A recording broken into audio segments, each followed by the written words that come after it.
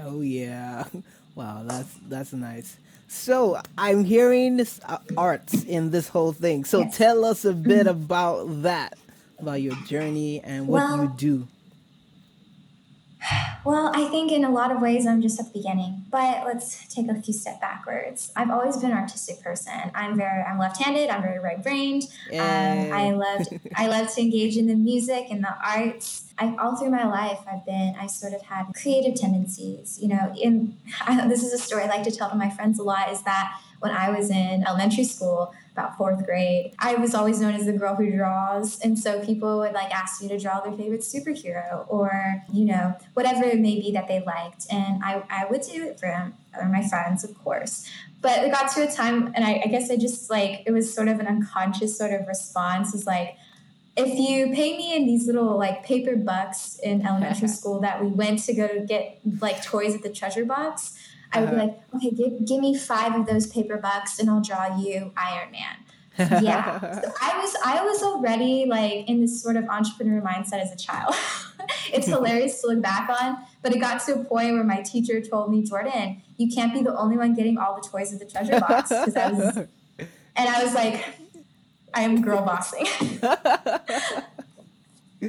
But through like all of like my school, like all those years in school, I would be doing like little art projects for people and for myself, and then as college sort of rolled around, I silenced that. I told myself, I was also told by other people like it's just a hobby, like you can't make money off of it, you can't sustain yourself.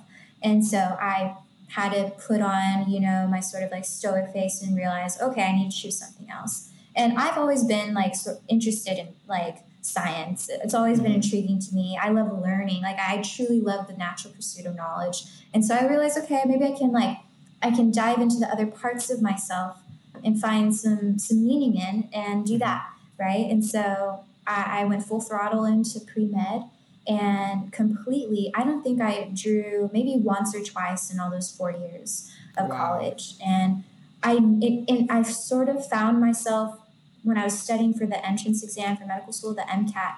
I wanted, in the back of my mind, I was like, okay, I'm gonna finish this chapter so I can maybe do a sketch or something, because I was I missed it, and like my body and my heart and my soul, like it misengaging in that creative process. And once I started realizing this, like, wow, I'm actually looking forward to something else, I had to kind of come to terms with the reality of like, this is a part of me. And it's not healthy to kind of run away from things that, you love.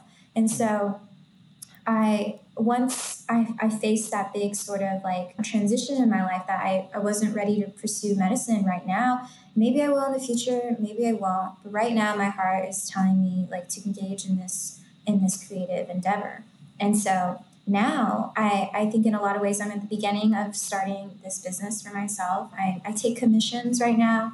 I do different Yeah. paintings for people, and I'm working on an online store or website for myself with my own original artwork. And so now Oh. it's been a journey back to myself that has been filled with a lot of ups and downs, but I feel the most connected, and almost in like a spiritual way. I feel like, I think God places certain qualities, talents, skills into people and the opportunity to manifest them and create them to become, to honor him in a lot of ways. I think he does that because in a lot of ways I didn't choose art. It kind of chose me. I just found myself, most aligned when I am in the creative mode. Like Taoism calls it Wu Wei, which is like the sort of effortless action, which is like the flow state. When you're in the The flow flow. state, you're not thinking of time. You're just engaging, and hours pass, and you're not really attending to time. And I think that's the most authentic way to be. And when I'm in that sort of drawing, art, painting mode, that's when I feel the most alive. I remember moments, through the pandemic, I took on a few commissions because I had some extra time, and I knew it'd be good for me to kind of engage with that. And so there were moments I felt like the most alive. I was like, I could die right now, painting right and with the sun setting right next to me, God smiling on my shoulder. I Mm-mm. felt so good. So Mm-hmm.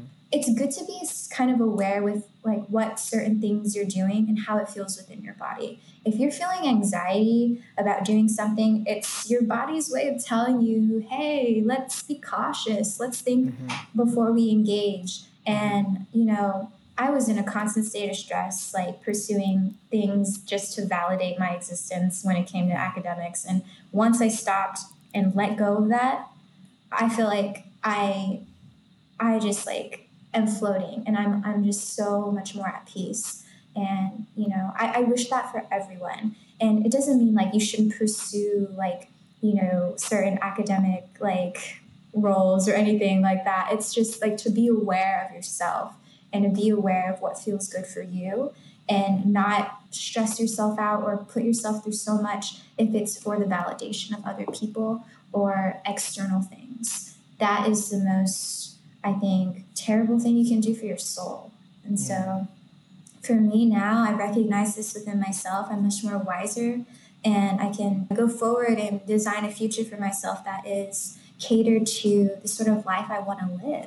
And that is one that is like rooted in authenticity, rooted in what is most important to me, and that's being me.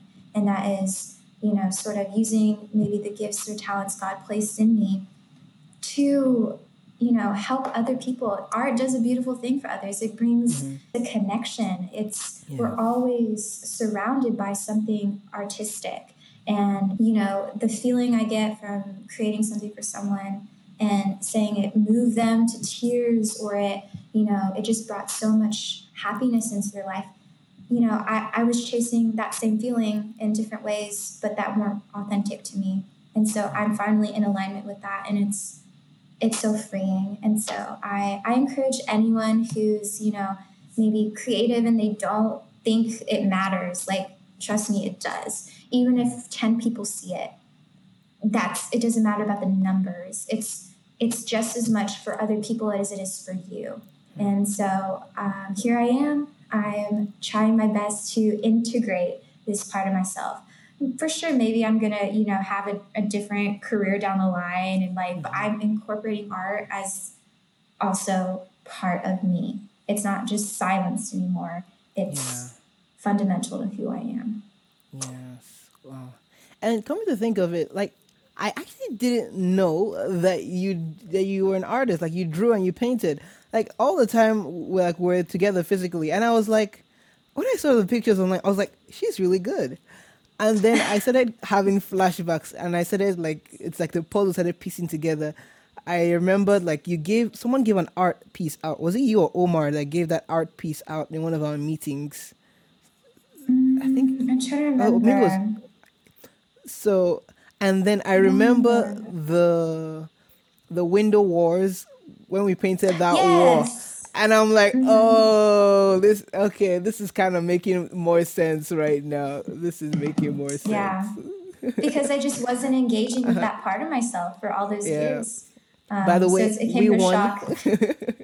We did Yeah. win. Yeah, Yes. we I think we won. got like Yeah. second place. So that's Yeah. something. Hey, if I can We were find that having picture, maybe we fun. can post it up. Yeah.